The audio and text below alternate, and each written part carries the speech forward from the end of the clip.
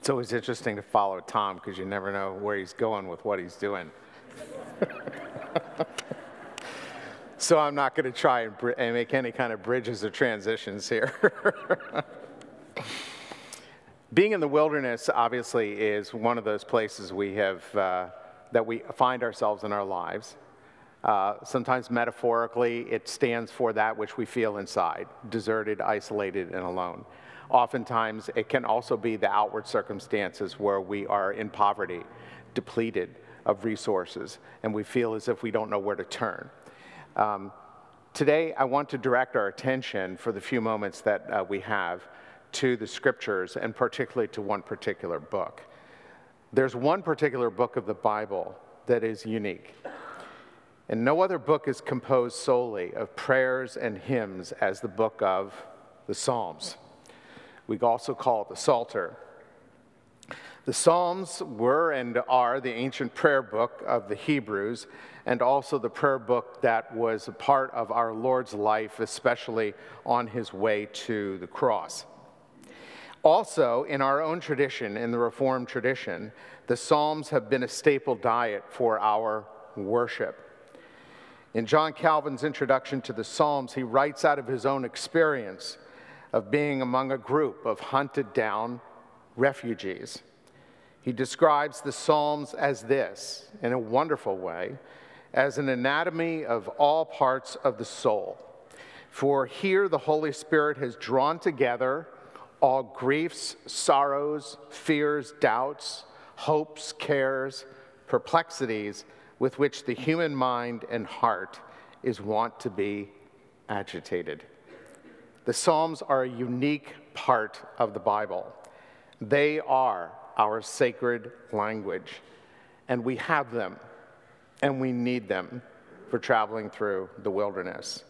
For when we are destitute, when we're disoriented, when we're discouraged, and feeling like we want to die, and there's no words that we have this sacred language to redirect us and provide a refuge that enables us to go on.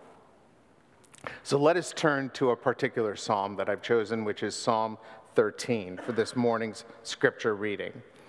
We're going to read this aloud together in 3 segments. I've chosen a translation that I think best fits the Hebrew feeling and tone so that we can have this experience in a sense. It comes from the New English translation of the Bible. So we will read each section aloud, and then we will have some time for silence, to just let that silence speak to us of what we have just heard out and read out loud. And then at the end, we will do our regular, this is the word of the Lord. Psalm 13. Join me. How long, O Lord, will you continue to ignore me? How long will you pay no attention to me? How long must I worry and suffer in broad daylight? How long will my enemy gloat over me?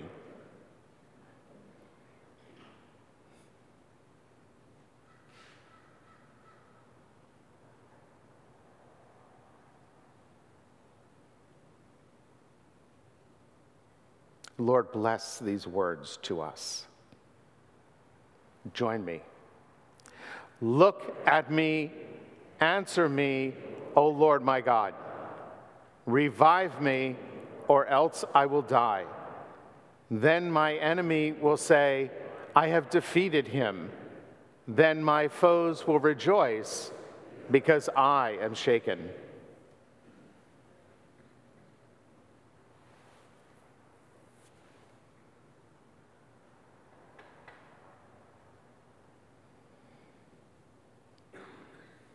Lord, bless these words to us. Join me. But I trust in your faithfulness. May I rejoice because of your deliverance. I will sing praises to the Lord when he vindicates me. This is the word of the Lord. Would you join me in prayer? Lord, may these words become for us rich bread of heaven. Create a space now where we can find refuge as we pass through the wilderness and the desolate places of life. In the name of Jesus Christ, amen. So I have this structured out. It's all Trinitarian today, folks, up and down the list. 3 parts to the scripture. I have 3 notes, and then I have 3 stages, and then we go home. That's what it is. The first note, let us be honest that in the wilderness, when we are wandering, it is hard to pray. Even sometimes we can't pray at all, right? Let us be honest and admit that this is a truth. But the Psalms remind us this, that we do not need and do not have to pray alone. We have words here that have been given to us throughout the ages to help us come before God when everything within us is inarticulate. The second note is that the sacred language of the Psalms, like today's text, Psalm 13, is a language that orients us toward the presence of God. And that is how I'm using the word sacred in terms of sacred language. It is language that orients us and redirects us even in our disorientation toward God. As such, it gives a context for understanding the wilderness and additionally provides a movement, which we'll look at in stages, through that wilderness, even if the wilderness seems to go on and on and on and on and our circumstances don't change. In Psalm 13, we have something, and this is also in other Psalms, you have something interesting here that continues to show up. You have the person who's giving testimony. Let's call that person the testifier. The testifier is saying, I am lost. How long, O Lord? I am in lament. God seems distant, apparently so, and unresponsive to the needs of the person who's testifying. And yet, while distant, God is the witness to what the person is testifying to. So when we are in the wilderness and we are in this place, we are called to a place to testify out, to speak out that which is honest from within us, even our hurts and our pains. For God witnesses to this, even though we may sense that God is distant in that witness. The third note, there's a movement here in this psalm, which also I think can be seen as a progressive process of how we work out our way in the wilderness, even when the wilderness might not go away. And that is this, that there are these stages within this psalm that move us through. The first stage being a lament, a longing, almost inarticulate, deep questions, how long, O Lord? That then moves to, in the second set of verses, the petition that is quick and sharp and open and honest and from the heart. And then there's the third stage of trust. And oftentimes I want to get to the stage of trust where everything's great and I'm back to normal, at least internally. And yet I haven't gone through those other stages. So let's look at them very briefly. In the first 2 verses, you have this testimony of lament and longing before the witness, God, who may appear to be distant or felt to be distant. But this is where the sacred work of the sacred language begins, when we question God out of that raw, hard place. He says 4 times, how long? Think about this. God, he's saying to God, are you ever going to pay attention to me again? You created me. You got me here. I'm in this life. Are you ever going to pay attention to me again? And must I continue to wear out my heart with worry over this? Yes, I'd really like to be in another place, but I can't get out of there because my consciousness is tied down to this spot. And then again, my foe, my enemy, will they continue to gloat over me? So this first stage is just coming to just letting it out, if you can let it out. But you're not simply letting out your own feelings. You're letting them out before the presence of God. How long, O Lord? The premise is that God is faithful to God's promises. And there's a reason why I'm here saying how long. I'm saying you are faithful. Where are you? I'm here. I am in need. That's the first stage. The second, though, is these next 2 verses where you see this testimony turns into a staccato-like set of petitions that are characterized by urgency. You see, there's no more question marks. The question marks have turned into exclamation marks. Look at me, answer me, revive me. Think of what the force of those words. I joked with Tom a little bit earlier this week because I said the NRSV does a horrible job with this psalm at this point, because it's like, Lord, consider me. And I thought, great. Lord, consider me. If you don't consider me, that's okay. I'm just kind of here. I'm in the wilderness, When you're at the point at which the sacred is alive in you, you're feeling pain. And you say, look, answer me. How often our piety is so conventional and so, evened out that we don't go here. Look at me, answer me, and then revive me, which is a very interesting calling out. It's really saying, give me my life back. The wilderness has taken it from me. Give me the vitality of what it means to be a follower of you again. I can't see that way. The last stage is in verses 5 and 6, which you see the petition moves to a song of trust. And I'll say in a minute why I find this so hard to accept, but I'll get there in a second. This trust in God views past mercies and God's bountiful care as providing assurance for a not yet future, but with a certain amount of trust. The sacred language truly does not give us conclusions, but it does invite us and call us to redirect our confidence, not to the circumstances changing, but to the God who doesn't change, right? That's like one of the hardest lessons to really learn, because circumstances and situations are so demanding in the way, and internally oftentimes our own voice is so much stronger than the voice of trust, which is oftentimes why we have to come to a place of silence, where Laura led us last week, that place of silence where we can really hear because we got so much going on. But it is surprising in verses 5 and 6. I trust, I rejoice, I will sing. The play of tenses here is quite interesting, because you have this sense in which God's been bountiful and trustworthy in the past, but the present seems very painful, and yet there's trust that is taken up and confidence moving towards the future. So we see here a progression from lament to petition to trust. This movement does not move quickly, but slowly. Oftentimes we read the Psalms and we're deceived a little bit because we think, I should be there by the time I should end reading the Psalm. Yeah, right. That's not how it works. No, it's not how it works. There's a big difference between reading the Psalms and living them. Reading is only the beginning, and the wilderness requires more. In my experience, it takes me a while to learn to truly cry and lament before I can even begin to articulate what it is I'm asking God for when I'm in the wilderness. And the same rule goes for the movement from petition to trust.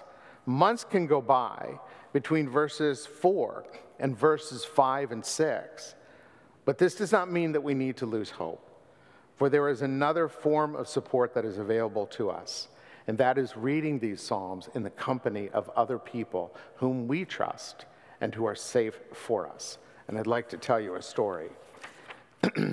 Dr. Serene Jones, who is the president of Union Theological Seminary in New York, has written a book a few years ago, very insightful, called Trauma and Grace. In this book, she brings together the human experience of trauma and the reality of divine grace, looking at it from several different aspects. One of which is using the Psalms in the process of helping someone move from articulate cries of pain and silence to the place of actually finding sacred language to then reset and redirect the trauma of an impacted person to begin to feel alive again, even in that situation. And in chapter 2, she tells the story of a young woman, 14 years old. Her name is Letitia. And Letitia was part of a congregation that Dr. Jones was involved with in Connecticut, providing pastoral leadership and care. Letitia was walking home from school one day and unexpectedly witnessed a drive-by shooting where a young man was killed. She was the only eyewitness and was deeply traumatized by this. She agreed to be the witness in court, of which she was the only one, and then have to relive the shock of this, which is obviously something that a 14-year-old should never have to do. To add a little bit of the difficulty in the situation, her mother was not in a place to support her emotionally in any way. And here's the gift of the local congregation, my friends. In this church was a small group of women who surrounded Letitia with support and prayer, taking her to therapy sessions. They sat with her at the courthouse. They actively listened to her talk about the original event, what happened, and the inner battle that she continued to have with this trauma. And so in this group of women invited Serene to come in and provide some pastoral guidance and leadership. And what she did was somewhat surprising, some would think, is she brought in 2 books. She brought in the book of Psalms, and she brought in John Calvin's commentaries on those Psalms. You'd never think John Calvin, because most of us think of John Calvin, we think probably one of the most austere, he's 10 steps removed from me and Tom, in terms of austerity or whatever. But she did, because his commentaries in the Psalms are very different than some of his other writings. Calvin himself was a refugee. He preached and taught and led among refugees in France, people who died, who were betrayed. And that comes out in these Psalms. But she brought that in. And what happened here was an opening up that the scriptures became for Letitia and these women, these Psalms became the place where life was put back together. And it didn't all turn out all right. You have to read her book to read more about the story, because I don't have the time to go into the story. But here sacred language becomes the hope of moving forward in the wilderness. And it reminds us that if the Psalms provide us the sacred language so that we don't have to pray alone, the community of faith in small groups can provide the sacred and safe space to process the pain of being in the wilderness through the use and reflection on sacred scripture. Word, spirit, and community, all these connect and are needed to find refuge in the wilderness. Now, we live in a very polished, informed, and accomplished communities we come from. But we should not be fooled. We are really unfinished products of an unfinished performance. That is just a fancy way of me saying that none of us ever will have it all together, and each of us has our wilderness in which we long to be found, seen and known and prayed with and prayed for. And so we need the sacred language of the Psalms. The Psalms nourished the life of our Lord Jesus Christ, especially on the way to Jerusalem and the events of Holy Week. The words of the Psalms were found on his lips as he perished in the face of his enemies. So I would say that the Psalms are the sacred language that we need for the wilderness, and I encourage us to make use of them, to pray them, and to chant them, and to do it with others as well. The late poet Donald Sheehan spent a lifetime teaching on Robert Frost, but he also did a lot of something else in his lifetime, and that was to translate the Psalms. And in his reflections in one of his books as a translator, he says this about spending time with the sacred language of the Psalms. He said, anyone who has spent a long time in the Psalms can understand truly their primal quality: strength. They can bear the whole weight of one's life. In the same instant, they can go on carrying the weight of countless millions of all ages who have prayed them before. Dear brothers and sisters and siblings in Christ, may our laments and our longings in the wilderness be sacred. made sacred by this language. May our deepest discovered petitions become honest, and may we find a way to sing sacred songs with ordinary words in difficult spaces, and may it be so by the very mercy of God. Amen.